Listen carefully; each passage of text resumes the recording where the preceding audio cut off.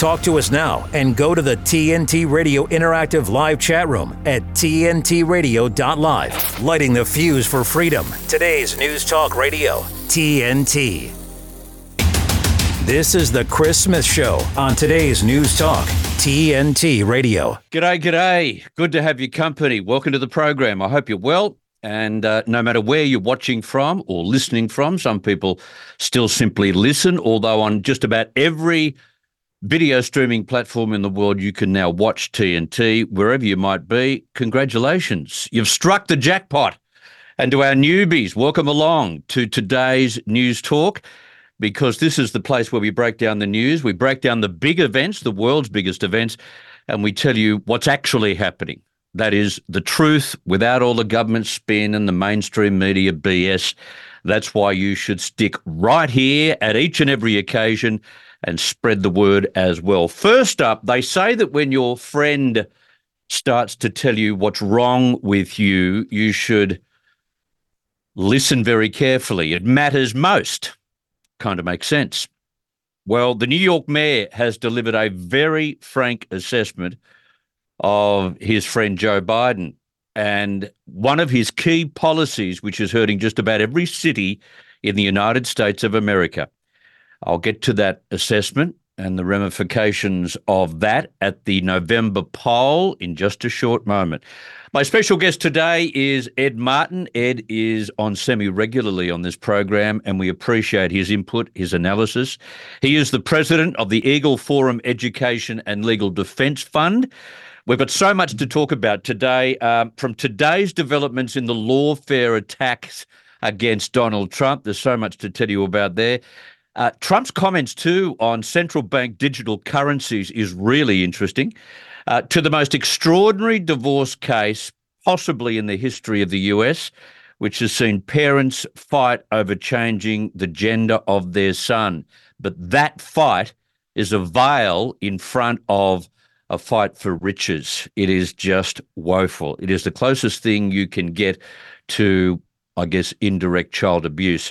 There's been a rally against reckless renewables held outside Parliament House in Canberra. May there be more of them right around the world. Well done to Australian farmers and the organisers here. We will cross to Canberra this hour on the program to see which politicians were game enough to turn up, despite what they may have said about a renewable nirvana in the future of Australia. We'll talk to one of the organisers very shortly. Also, down under, we've had a major decision made on interest rates in Australia, and economist Natalia Ilyushina will unpack what it means for us. And we'll also talk about EVs, some big stories, including one that points to a flooding of the market by China in EVs. And this is one of the reasons why in America right now you have supply way in excess of demand.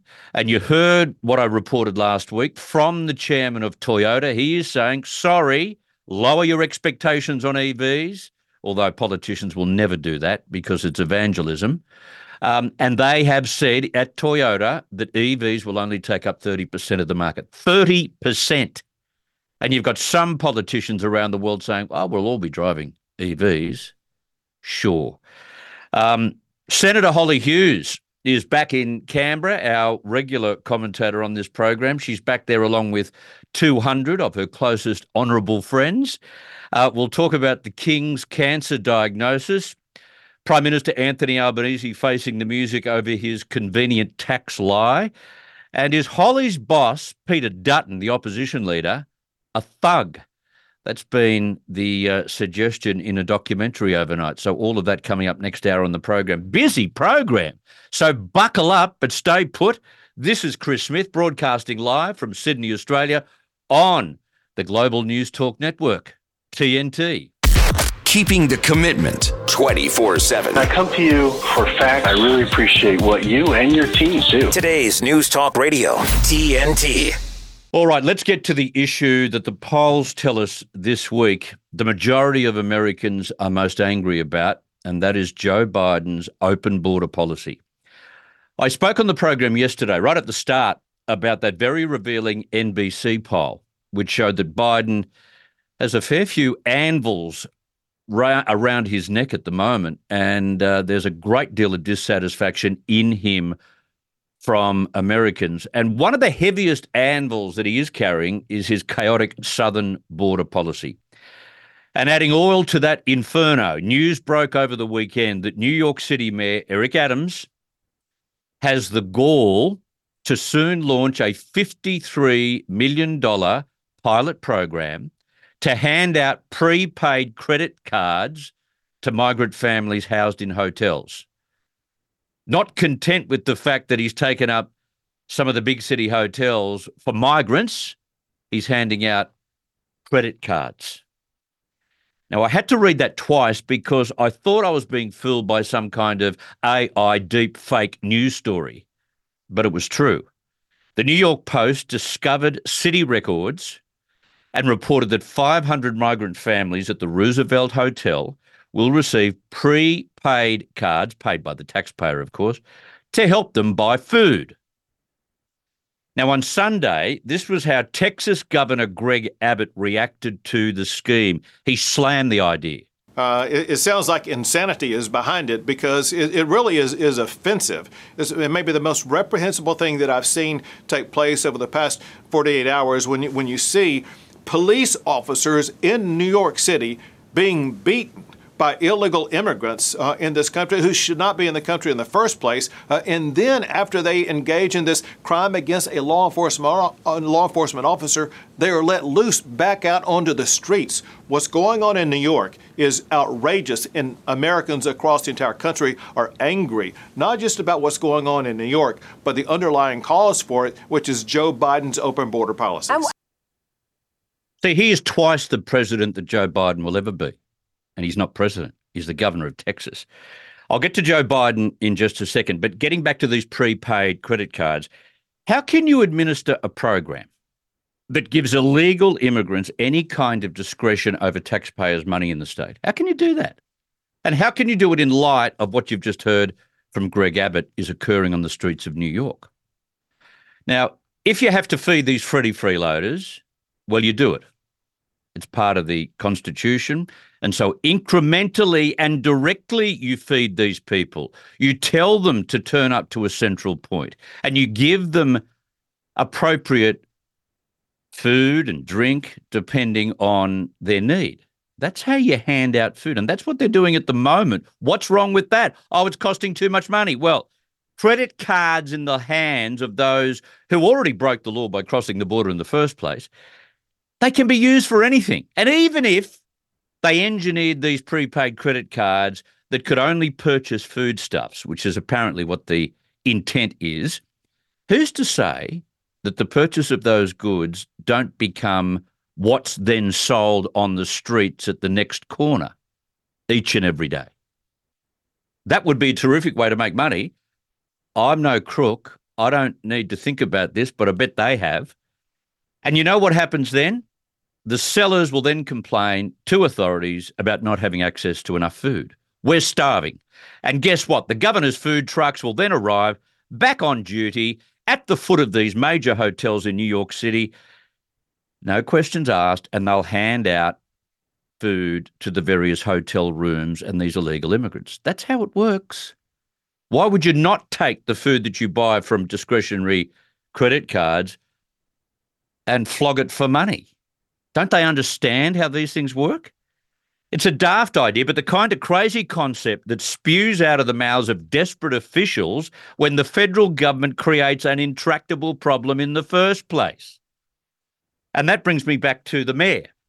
Now, Eric Adams didn't react to Greg Abbott's description of his prepaid credit card food scheme today as being insane and reprehensible, but he did reserve some time in the press conference that he held to cane his one-time close friend and fellow Democrat, the President of the United States, Joe Biden, for the mess that his administration has created for states and cities right across the US of A. Have a listen to this. Members came from somewhere. That's the only common denominator we have. All of us came from somewhere. But I can't be clearer. This is a national problem. Chicago, Boston, Houston, Washington.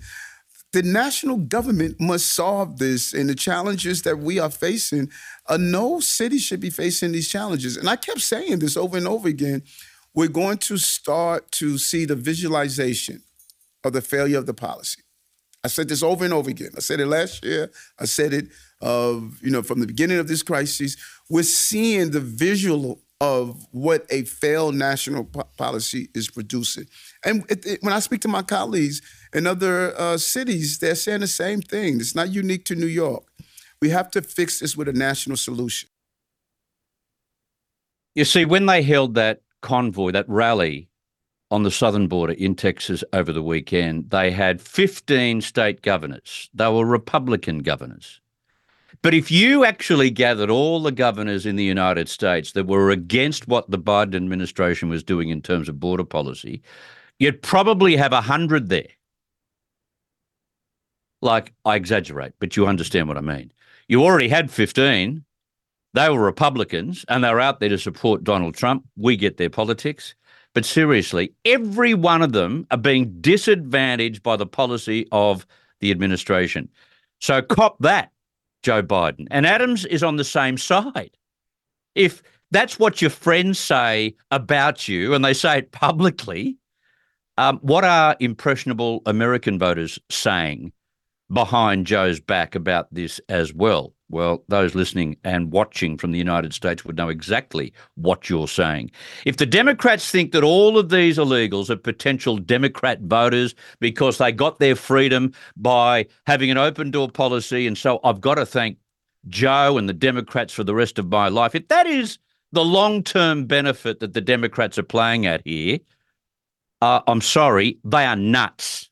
Total nuts, because the problems that accrue from such a policy will affect job markets right across the US. It's already doing that. Temporary housing facilities, places like New York, are at the stage where any further influx will see them in Central Park. And then they affect the budgets in every city in the country, which is why you've got some cockamamie prepaid credit card scheme being rolled out by Mayor Adams. They don't know what to do. They don't know how to save the multiple millions they're spending per week to house, feed, and look after these people. And I'm telling you, when all of those problems are combined, you won't stay in power.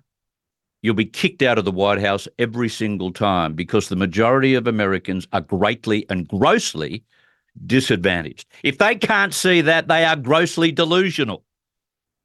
And as I've said many times before, they don't deserve to be anywhere near power. This is TNT. TNT's Abby Roberts. So this is the headline in The Guardian. Pleasure of sex is a gift from God, but avoid porn. Pope advises. What is it with religious people and sex? Isn't there anything else that's more important to worry about? And this is what Pope Francis say. I'm gonna read it in an Italian accent just to be even more offensive. Sexual pleasure is a gift from God, but Catholics must avoid pornography, Pope Francis has said. The pontiff. Oh, I'll tell you what though, he was all for giving people lots of pricks during 2021. Bloody hell, mRNA's fine, but just not porn. Abby Roberts on TNT. A better business tip from TNT Radio. The benefits of advertising on today's News Talk, TNT Radio, should be clear to businesses of any shape or size. It can be accessed anywhere, anytime, by anybody, and is the perfect way to build brand awareness and stimulate digital activity.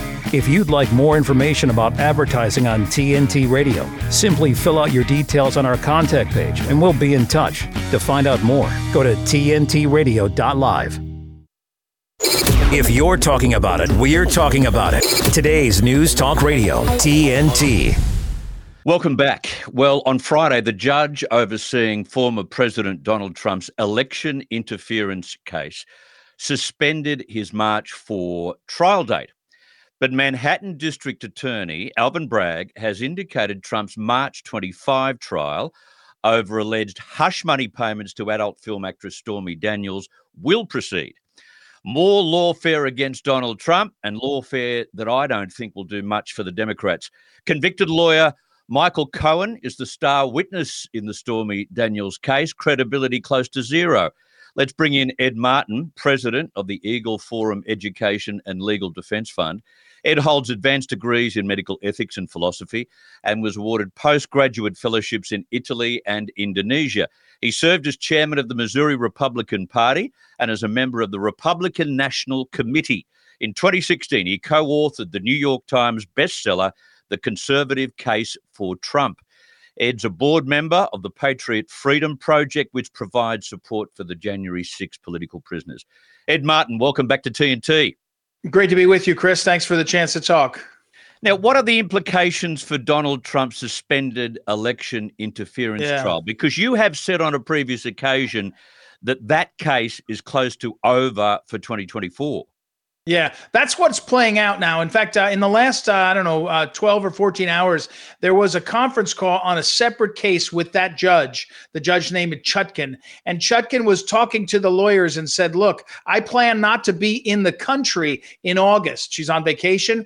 And she said, unless I have to do this one trial that's not been put back on my calendar. Everybody's reading the tea leaves and saying, by the time you get to that point, that D.C. case, the federal case, has to do with January 6th, which is, I've also always said, is the toughest case because the D.C. jury is really tough and there's a lot of facts that you can make the argument about. It's not real, but it's there. That case is over. But as you point out immediately, and I jokingly said to someone today, you can get used to anything you can get used to if it's happening all the time. And all the time, Trump's got some other case. And so as you point out, immediately, March 4th was supposed to be the trial in the federal case in D.C. March 25th is the criminal trial in New York City on this this money payment thing. It's, again, an attenuated case, but I think that will go to trial. And I think we're going to have the incredible image of Donald Trump, former president, current candidate, sitting in a courtroom in a criminal case in about 6 or 8 weeks.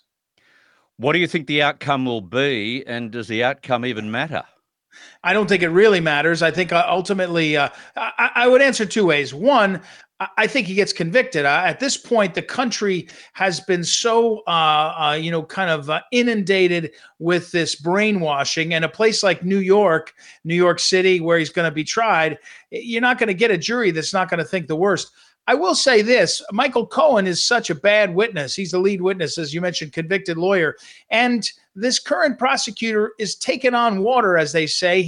This is the prosecutor in New York where there were a bunch of illegals beating the heck out of a cop, and they released those illegals on no bail, and those guys fled to California or to Florida or somewhere. He's getting a lot of negative attention. You go down below the federal prosecutors, it's an uneven set of lawyers. And I think Bragg, as his name, is going to have a tougher time in this case than he thinks. But ultimately, in New York City, Donald Trump as a defendant, I think they're going to convict him of some or all of the charges. And then it'll go up on appeal and it'll be resolved and thrown out. And who knows, it'll probably be President Trump at that point and have to be dealing with the appeal. So it is wild times, Chris. It's really wild and not good.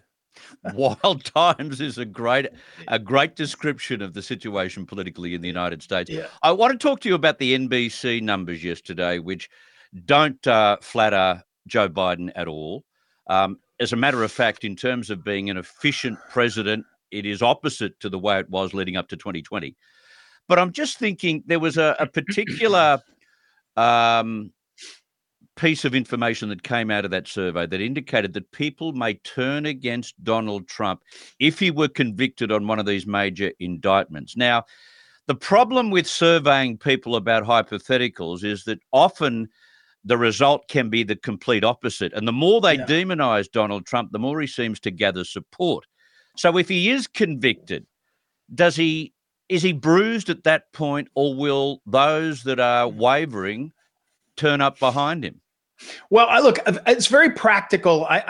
You mentioned, I ran the Republican Party in Missouri. I also ran for office twice, once in a very high-profile U.S. congressional race, a House race, once for Attorney General of the state of Missouri, which is a big statewide race. So I know campaigns. And a couple things to say very clearly, you don't want to be indicted 4 times when you're a candidate. I mean, it doesn't help you to say to voters, I'm a 4-time indicted. Most people think, good or bad, you must have done something, right? I mean, so I've never said it that this is an effective tool to try to peel away voters. Having said that, Donald Trump is different than anybody ever. It's like when they said, 2 or 3 weeks before the election in 2016, they said Donald Trump said things about women and about sex with women. And everyone went, yeah, I mean, we already knew that about the guy. Like he was that's kind of baked in. He's a playboy. He was a playboy, 3 times married, right? I mean, his latest wife is 25 years younger and a supermodel. Like nobody thought, oh, he was telling me he was a preacher and now he turns out to be a sinner. Didn't wash. Similar to this now. Look, if he's convicted, I think people are not really going to change their opinion. The one thing that's happening, though, you mentioned Biden. Biden's numbers are in free fall because people are looking up and they're saying the border's open, crime is on the upswing, the economy doesn't feel better, even though they're trying to say that over and over again. And Trump is over here and you keep finding something. You think it embarrasses Trump to say you had documents in the bathroom at Mar-a-Lago. You had a lawyer of yours say that you paid hush money. You did this, that, and the other thing. Most people are like, why don't they leave this guy alone? And so that's growing. Now, having said all that, the country's divided. You got 45% that are going to be with Biden no matter what, and 45% with Trump no matter what. It's going to be in that middle area where we're going to see some things that I think are going to change the whole dynamic of this country. I think you're going to see black men, for example, vote for Trump in huge numbers. I think immigrants in this country are going to vote for Trump in huge numbers. Legal immigrants, the ones that have been here a generation or even less. And so, but I don't know that these convictions are going to matter, but they're certainly going to keep doing it. This is all they've got. Look, with Biden in the basement, they had to use COVID. Now they got Biden in the wandering around the Oval Office and they've got to use the lawfare. That's all they've got. Yeah, exactly. Some really good indications on Sunday on Fox as to who Donald Trump may pick as his running mate. He mentioned the 2 names. He mentioned Kristi Noem and South Carolina Senator Tim Scott. We've seen Tim Scott and Donald Trump at various rallies together. Kristi Noem has been very complimentary towards Donald Trump, saying that she'd never take him on because he would always beat her, and he fancied that comment. Who do you think lines up? One or the other? Who's likely? Well, listen, first of all, I just have to smile. Again, if you know politics, the South Carolina primary is 10 days away? Tim Scott is the sitting senator from that state. He's popular there. He's just making nice on him. Tim Scott will not be picked. It's not going to happen. But people that want an African-American, they say, oh, look at him. He's getting credit for having thoughtfulness. Kristi Noem has been a good governor. She's a stunningly attractive woman. Like she's really charismatic. Not only a good-looking woman, she's charismatic. She's kind of like everything that the American movie, she's out there hunting and she's got nice kids and she's a grandma. I think she's a grandmother. She's like only 56 years old. But my point here is he's just playing games. At this point, I don't think anybody really can say what Trump is doing. Most American politicians know you don't solve any problems by your pick for president. You only create them. You need someone who looks like they can be president. And people say, oh, he could be there and step in. And otherwise, you need somebody who's been tested, meaning they went through his underwear drawer, her underwear drawer, and there's no scandals. And then they can go there. So that's why I put something out. I said Ben Carson, Dr. Ben Carson is my pick because also one added factor, Trump, remember, he made his fame as The Apprentice. And The Apprentice was letting all these people try to compete to be the next Trumpish guy. Well, if he picks Ben Carson, most people don't think Ben Carson will run for president. So that sets up every Republican in the Senate and governor is going to be competing to be nice to Trump because they want to succeed Trump. And he loves that. He loves that kind of action. So but I don't think we know. I think we're a month or 2 away from that. Trump just loves playing with the crowd. By the way, he also does a trick where he says, let me tell you about who I'm picking. And everybody just assumes he's the nominee. He's still in a race supposedly, and he's got us all talking about who he's going to pick. So he's so good at this. I don't think people realize. The likelihood is that he knows exactly who it will be, and he won't mention the name. Right. Exactly. That's right. That's right. He know. Look, I tell the story, Steve. Chris, I started to say there was a producer at CNN named Steve, and one time I said to Steve, "What was Trump like when he was doing?" This guy worked at The Apprentice, and this guy Steve said, "You know, Ed, he was driven to be number one. He would do anything to be the number one show." That's how the guy plays the game. And that's exactly what he's doing when it comes to things like these picks and all. He's testing, he's playing, he's getting people talking about him. Again, he's really good at this. I'm not saying he's perfect, but he's really good at the politics of this. All right. I want to go into the direction of policy after we take a break, Ed, and in particular, something that was said on Sunday on Fox by Donald Trump, which gives us an indication of where he'll stand on that particular policy. We'll do that after a break. Let's get some news right now on TNT. I got news for you. TNT Radio News. It's about Matt time. Boyland here with a quick look at your TNT headlines. The Pentagon says Iranian-backed militants continue to fire rockets at US forces in the Middle East. Less than a year and a half after he ascended the throne, Britain's King Charles III has been diagnosed with cancer. God save the King! God save the King! And former US President Donald Trump says he's confident he can flip blue Democratic states ahead of the upcoming presidential election. On air and on the app. I listen on the app. Stay up to date around the clock. I listen, therefore I know. Today's News Talk Radio, TNT. I'm with Ed Martin. Now, in that Sunday interview on Fox, Ed, Trump responded to some very important questions. And one question concerned the central bank digital currency that many on the left side of politics seem to be enamored about. I don't understand. Let's just have a listen to what he had to say about that. Pledge to block a potential central bank digital currency. Is that about surveillance? It's very dangerous. It's very dangerous. One day you don't have any money in your account. It can be a very dangerous thing. And the other thing that I think is maybe the most dangerous thing out there of anything, because there's no real solution, the AI, as they call it, it is so scary. I saw somebody ripping me off the other day where they had me making a speech about their product. I said, I never endorsed that product. And I'm telling you, you can't even tell the difference. It looks like I'm actually endorsing it. That's very scary. I no, agree. because That's you can get that into wars and you can get that into other things. Something has to be done about this, and it has to be done fast. And nobody really knows what to do. The technology is so good and it's so powerful that what you say at an interview with you almost doesn't matter anymore. They can change things around and nobody can tell the difference. Even experts can't tell the difference. So, Ed, how do you see the Trump administration dealing with this push for a central bank digital currency?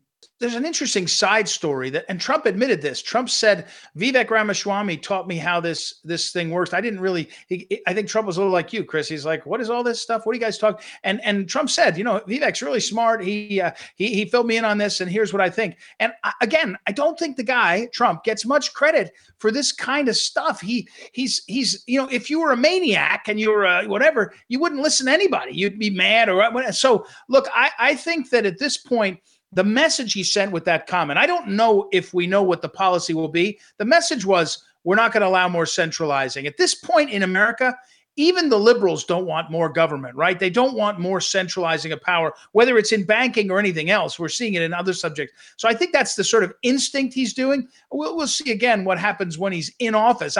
I'm not blaming him. I'm describing that American presidents run on a lot of great ideas and a lot of talk. Then they get into office and they do what they're going to do. And we'll see where that matches up. All right. I wanted to give you some detail and give our viewers some detail too on what the United States Senate unveiled just a day or so ago, a $118 billion bipartisan deal that would boost border security, allegedly, and provide wartime aid for Israel and Ukraine. This includes $60 billion in aid to Ukraine, again, and $14 billion in aid to Israel. Why would funding the wars in Ukraine and Israel be tied to a border security bill? Or is it because one side wants to get their pet project through and the other side wants their pet project through? Well, I in this case, it's actually the ruling class of both parties want to get all their stuff through. I mean, they want all that money for Ukraine. They don't care about what the actual status is, and they just want the money. Rand Paul, I think, was on X, and he was saying, hey, they revealed that Zelensky and those guys can't find billions, right? Again, there's something that came out specifically. So I don't think Israel, there's a lot of talk, even amongst conservatives. And I support Israel. I support their right to really fight back against the terror that happened to them. But there's a lot of talk. We're giving them billions when they can borrow money cheaper than we can. So, there's people that are saying why, but they put them together because they want this border boondoggle more than anything else in some ways. They want to force people to take a vote that says you're hard on the border. But Chris, it's not hard on the border. We've got thousands and thousands of people coming through, and that law would include provisions that allow the Secretary Mayorkas of DHS and the local court, the federal court in D.C., which is the worst court,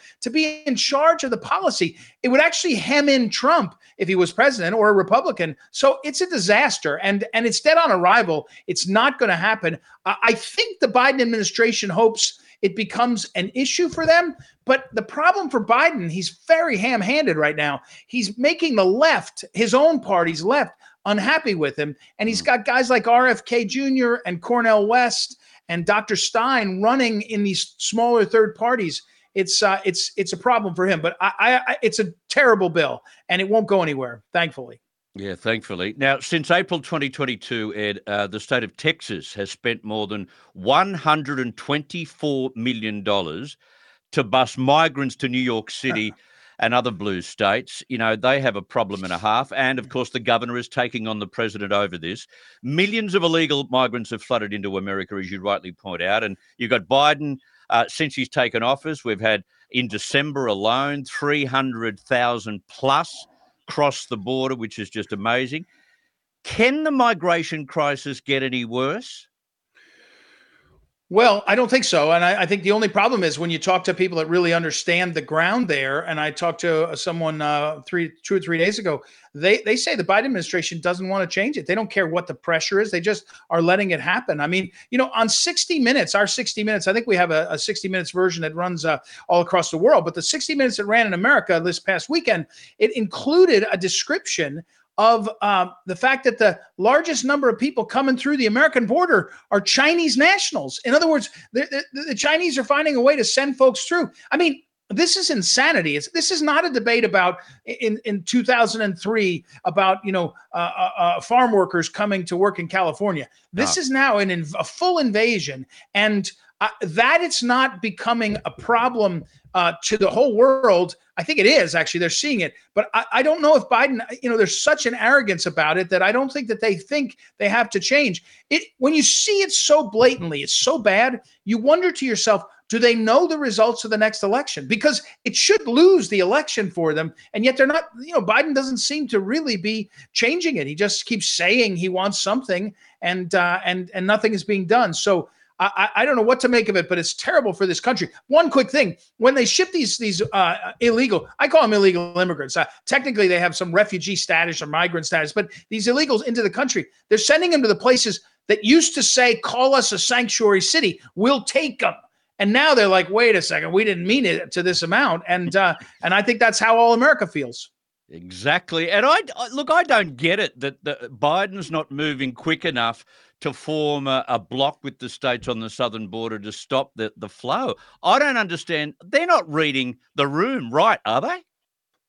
No, they're not. But that's, again, what makes you say, are you just clueless? Or is it part of a plan? Remember, These are the people that when Obama took over, he had a guy named Rahm Emanuel, who's over in Japan as the ambassador right now. And Rahm Emanuel said, never leave a crisis, never waste a good crisis. You create a crisis, then you fix a crisis. And I don't know. I mean, it's so bad. Right now, we're also seeing, Chris, our people in this country are looking up and they're saying, why are these churches and nonprofits serving these migrants? Why are they making money off of this system that's so bad for the country? And it's tearing apart a fabric of us living.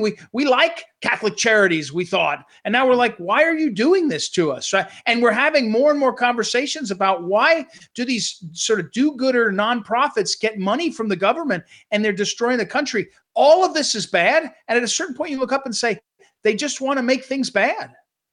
Yeah, I don't get it. I don't get it at all. Now, I'd ask you to put your courtroom hat on for just a short moment.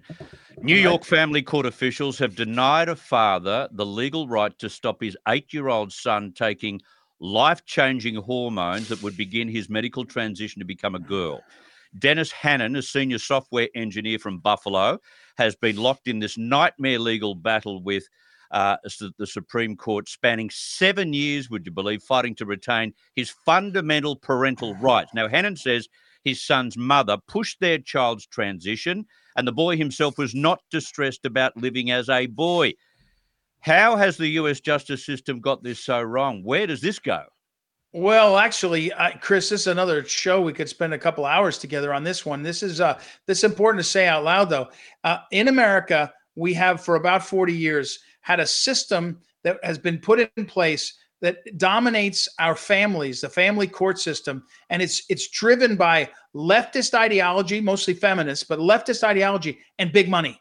Big money, and this is not just like that. You hear the foster care. Somebody gets paid to be a foster care. That's one piece of this puzzle. This includes judges, court appointed people, guardians, psychologists, all wrapped around. This has been going on for 40 years, taking away from fathers their right to be involved in their child's life. Now, divorce is terrible. We can all go through a litany of this. I got it, but we are where we are. And now we're seeing it where it's not just about, I'm going to key your car like the old Dixie Chicks song, and it's going to make you unhappy when we divorce. It's I'm going to talk Junior into deciding he wants to be Jane. And that's what's going on. I mean, it is so disturbed. And the fact that we're not having more clarity on, whoa, wait a second. If you can't decide on this issue, we're not going to, this is like biblical. Are you going to cut the boy in half? That's basically, you're actually destroying the child because you're fighting over that sacrifice. Remember, they stopped it. They didn't make you do it in the Bible. So it's so disturbing, and our legal system is broken. I mean, it's a broken system in this case. And if I was the guy's father, I would look for a chance to grab the kid and run. I know it sounds crazy, but that's what it doesn't sound crazy. It sounds normal, but that's where we are. It's so disturbed. And I don't know all these specifics, but I know we've got a broken system, and I hope it's going to lead towards reform. You're right about grabbing the kid and run, because what would you be prepared to do as a father to save your child's life and his future? It is protecting the son against anything that would harm him or ruin his future. And I would take him and I would run, Ed. Yeah. No, look, and there's been coverage in America, down in Latin America. Is it El Salvador, the election the other day, where this leader won, and he ran on putting God in the country and believing in things. And he says most of the rest of the world has gone crazy and lost their values, and we have to get them. And so I agree with you completely. When you're a father, as you know, you actually think to yourself, what would I do? How would I die for my kid? Step in front of that car, step in front of that assailant. And in this case, you look at this and say, what is happening to this country? But again, let me say that we have disturbed ourselves in these relationships. There are lots and lots of women and lots of courts and lots of advocates who want to cause this kind of hate. And frankly, the Democrat Party in America has become the party of women. The reason why, mark my words, Chris, the reason why black men are going to vote for Trump in huge numbers is because they're sick of getting yelled at by white women. The Karens, they're just yelling at. The Karens are yelling at every white man and black man. Yeah. And people are saying, you know what? I've had enough of it. And and that's the Democrat Party. That's Jill Biden is the one. Jill Biden is letting her husband rot on the stage, and people are looking up going, what kind of Karen does that to her husband? Yeah, very true. There's a whole segment on Jill Biden. One day we'll get there.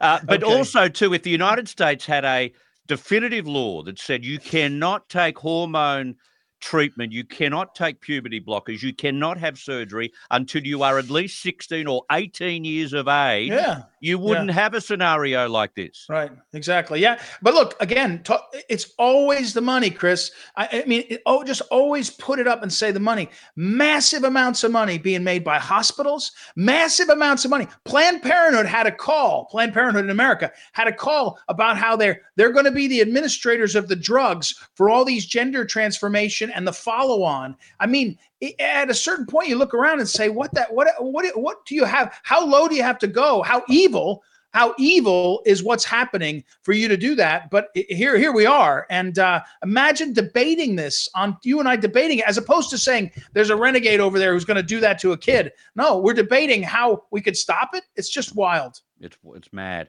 Okay, one last question. The U.S. conducted retaliatory strikes, a series of 2 from what we've heard. Also strikes against the Houthis along with the UK. So it's been a very, very active military period of 3 days for the United States. Where's this heading? Does that inflame the situation in the Middle East or calm it? Well, here's the problem. Nobody thinks Joe Biden is strong. So when he does this, you look at it and you say, what did you do? You shot some missiles in places that aren't Iran. We all know Iran is the one doing this. So you shot them over here and there. Nobody's intimidated. I mean, there are people probably scared about the missiles landing, but you just contrast it with Trump, where you would have thought he probably would have called up the Ayatollah and said, look, I'm gonna get you and your girlfriend and your other girlfriend and your family members or whatever. And so where's this going? I don't think we have any idea. I fear where it's going is more dramatic moments like the 3 American service members killed by the drone strike. And I think that stuff will happen piecemeal. And there's not a real sense that you have a strong leader. There's not a real sense that you have a leader who's going to make you pay a high enough price to back off. And the better question in my mind is, at what point does Joe Biden settle? And I think this is coming, settle the Ukraine war because he doesn't want the issue as a candidate.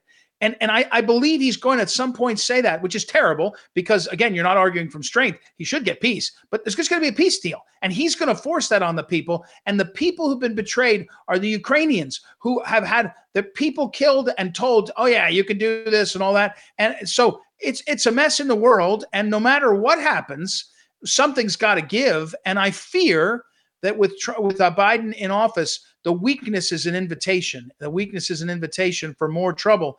And I don't know where it's leading, but it's not leading in a good direction. No, it's not. I'll leave you there. Thank you so much for your time. Very generous once again, Ed Martin. Terrific to have you on the program. Thank you. Thank you, Chris. Appreciate that. If you'd like to comment on anything raised there by Ed, maybe you've got your own selection for Donald Trump as his running mate.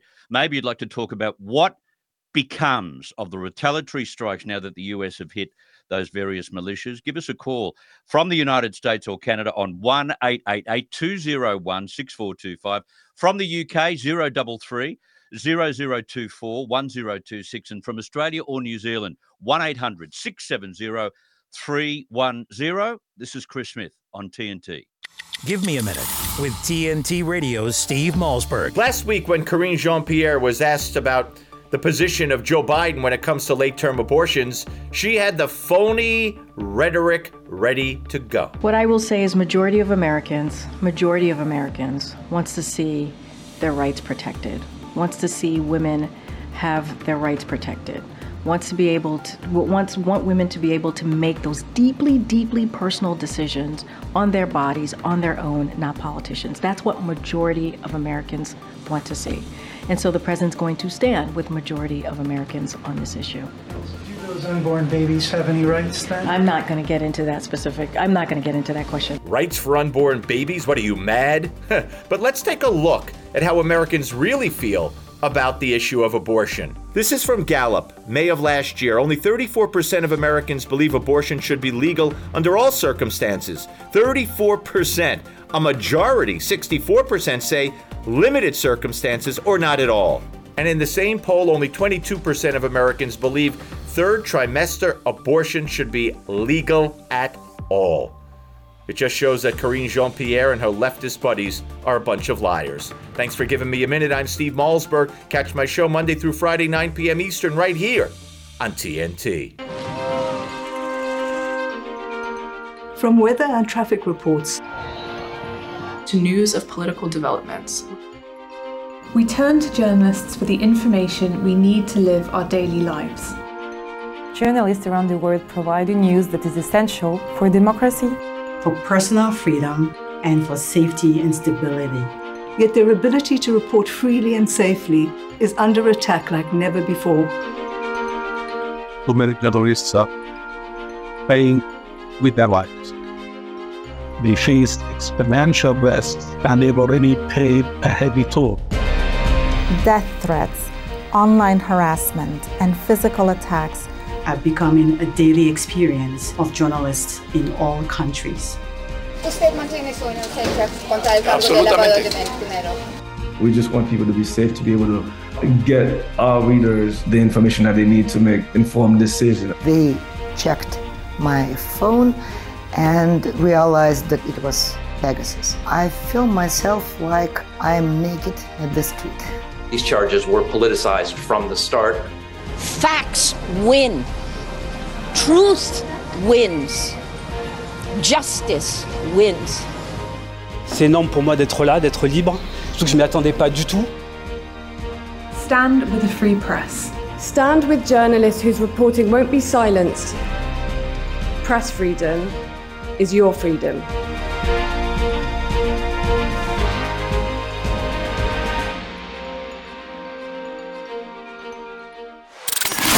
You're with Chris Smith on today's News Talk Radio, TNT. You know, when groups of people get together and voice their disapproval about things that their government is carrying on with, well, this has the potential to spread. It has the potential to go viral in the old sense of the word. And all of a sudden, a very large group of people turn into a monstrously large group of people, and people power can defeat their government. I've seen it before, and you've probably seen it before as well, which is why when I spoke to Corinne Clifford, the journalist, last week, we focused on what was going on last weekend in that very small Texas town as a protest against the open borders policy of the Biden administration. Just brilliant. Now, there weren't, 10 to 15,000 people there. There were probably a few thousand from all reports, but this will grow as Americans find out that they can voice their disapproval about what's happening on the southern border. Well, Akubra-wearing protesters have also engulfed Canberra's Capitol Hill today, and all strength to them as politicians return for the start of the parliamentary year. Perfect time to do it. The rally against reckless renewables. How many times have we spoken about the failure of renewables and the spotted future of renewables down the track? They called for an inquiry into the rollout of renewable energy and also high voltage transmission lines, because the ludicrous thing in Australia is, in this vast country, more than the size of the United States of America, you've got a situation where they've got to replicate the current transmission lines to ensure that renewable power gets to the grid. Some people are saying it'll cost $100 billion. It'll be a lot more than that. And that makes renewable power some of the most expensive power you could not wish for. Now, one of the organisers of this rally today was Graham Hood. Graham was a Qantas pilot for 32 years. He flew crop dusting planes 2 and DC-3s up to 737s. He knows how damaging this renewable plan is for farmers and the agricultural industry in Australia, and he got these people together today. He's on the line from Canberra. Graham, thank you very much for your time on TNT. With you, Chris. I must correct you. I'm not one of the organisers. We just supported it with our followers, and a lot of them came for that. But the organisers did a wonderful job here in Canberra, so it's been a great day. I heard that you were crucial in getting as many people there as possible. That, to me, is part of the organising team, but maybe not officially. I get that. Thank you. Tell me a little bit about what you saw today and what we heard. What we saw is a lot of very concerned Australian citizens desperate to get their voice heard. And we've seen this for the last 3 years, Chris, on other issues, especially around mandates and border closures and things relating to COVID. And so what my partner and I, John Larder, with our Club Grubbery media crew, we've been saying for a long time that the people who slept through the COVID pandemic will wake up when we get 15-minute cities. They'll wake up when we get central bank digital currency. They'll wake up when these renewable targets are brought down upon them like a thunder. And that's what we saw today. A lot of people who may not have been at the rallies that were held in Canberra 2 years ago were there today in numbers. And what was really interesting was to see the number of politicians who were out there addressing them. And that was good to see, but also very disturbing. When you say disturbing, what do you mean, and who was there? Barnaby Joyce was there encouraging everybody to form an army to tell the government that they've got to stop doing what they're doing. And I was close to him and I couldn't help it. I had to yell out at him and say, where were you when there were 1 million people on the ground here 2 years ago who were being jabbed and mandated into oblivion? Where were you saying that then? It just seems like it depends on the issue for these people. But they were from all facets of Parliament in Canberra except the Labor Party. The Labor Party were not there. Chris Bowen didn't turn up. None of the Labor stalwarts turned up. They've been in the Senate chamber this afternoon. We've been watching them in the Senate chamber debating the rally out the front. There were hecklers in the gallery who were heckling Penny Wong and others when Matt Canavan raised the rally and the reason it was there. And it got a little bit heated. The Speaker was about to shut down and get everyone out. But in the process of being here this afternoon, we've had an opportunity to meet with several people who are interested in what we have to say, and it's been very fruitful. So the people of Australia are rising, Chris. They are, and it's around a raft of issues. And at the foundation of every one of these issues is government overreach. It's a complete destruction of the Australian way of life being committed by elected representatives and bureaucrats who should be afraid of the people, not the other way around. Yeah, Graham, you were well aware of government overreach during the COVID period. You refused to be part of the mandate that insisted that if you wanted to get into the air, you had to have a jab and have the whole, packet of jabs. I was on the wrong side of that debate initially, and so more strength to you. Well done to you. But given the fact that they've been through COVID and they told us to do things that we knew didn't make sense, and certainly now in hindsight, we know didn't make sense. This is so similar in that we're going to go down the track of renewables. We're going to do what no other country in the world will have done, which is create some kind of baseload power just with renewables, unreliable renewables. They are evangelists, Graham. They're not scrutinising the plan in front of them. They are religious evangelists, aren't they? Oh, they're fanatic evangelists in that regard. I mean, the Greens Party, where are the Greens? The Greens, this is everything that they were founded to prevent.